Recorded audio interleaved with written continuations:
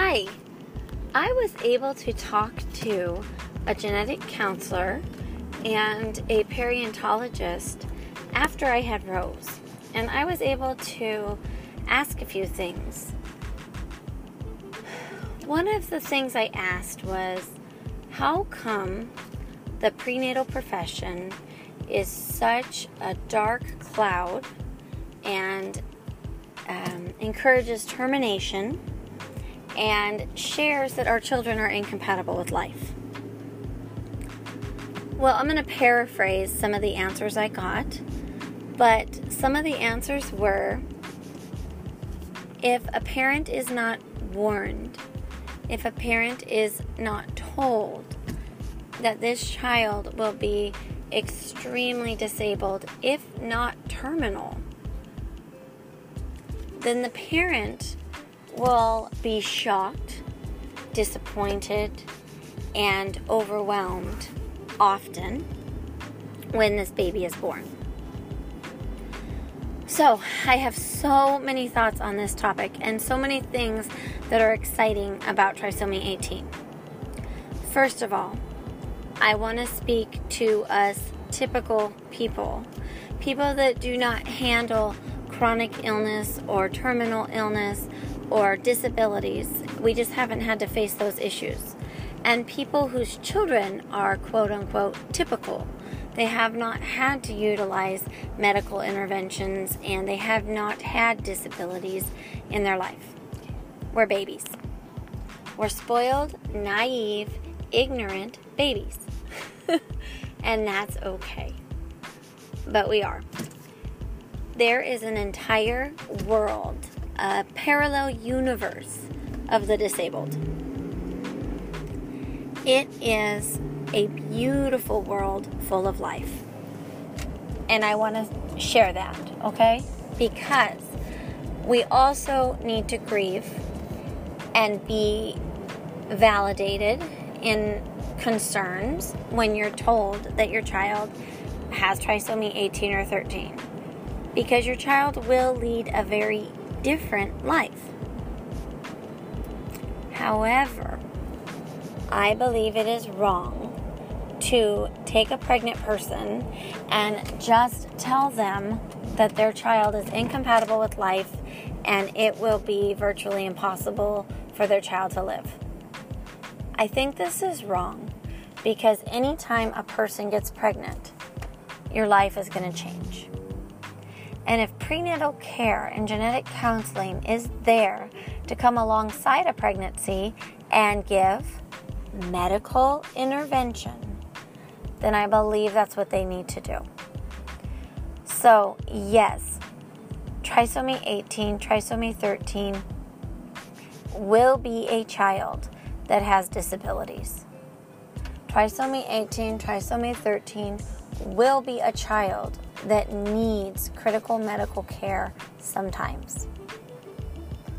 Trisomy 18 and 13 very likely, doesn't have to be, lots of people that are not, but very likely will not walk like your typical person, talk like your typical person, a lot of things. My daughter's deaf. My daughter has vision issues. Many people are deaf and many people have vision issues. So I'm just wanting to be blunt and honest that yes, this is a population that will face medical needs and will face some disabilities. But isn't that all the more reason for the medical world to not abandon us and to get on board and give us their A game and give us all they got and help us integrate into it? Isn't the prenatal time a time that we can start to stretch and grow and begin our education? You would think that. But unfortunately, the prenatal care tends to be a time of so many warnings, they can't even tell you the solutions. An exciting thing about my podcast, about the community out there of parents who sought interventions and seek interventions, we're all here to share. We're all here to cheer you on. We're all here to share our story and then marvel in the resources that new parents go learn and bring back to us. It is such an exciting time for Rare Trisomy because our kids are living. And when our kids pass, we are seeing and sharing that there was so much quality of life and so much joy from the family for having their child in their life that it is evidence that even in death, trisomy 18 and 13 absolutely is compatible with life. So I can genuinely tell you, this is exciting. This is an exciting time. My daughter does not talk, walk, cry like your typical kid. She will whimper and she will get upset, but honestly, she's such a content, happy little girl. When she does cry, it's really apparent what I need to do. I do it, and she's happy. She's a very happy little girl. I look so forward into conquering some of my fears, which are taking care of a disabled young woman, and hopefully even helping that woman transition into, old age. I don't know. I need to just consider Rose's life the same as all my other children's life. So it's an exciting time because people are doing it. A mom in our community just took her 21-year-old son on a big road trip, and they went to the ocean, and they went to hotels, and they went to pools, and they just had a beautiful time. And when I see the pictures, I just so inspired. And I want to share that our children are a gift. We have children who might only be with us a short time. We have children that are with us for years, and we have children that are with us for decades. No matter what, trisomy 18, trisomy 13 is compatible with life because the life grew inside their mom's stomach, and then the life was born.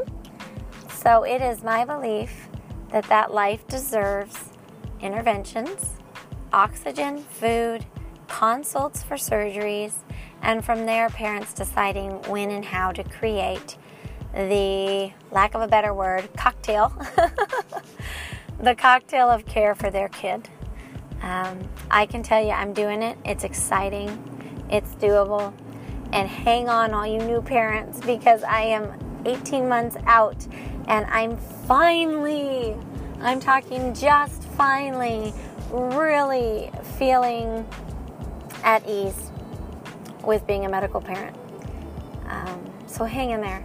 And any parent expecting, I hope this brings some type of joy.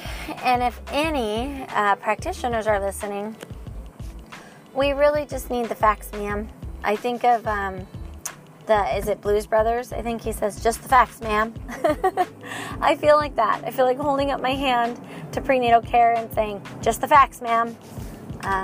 None of your biased fears for me, and none of your doom and gloom, just the facts, ma'am.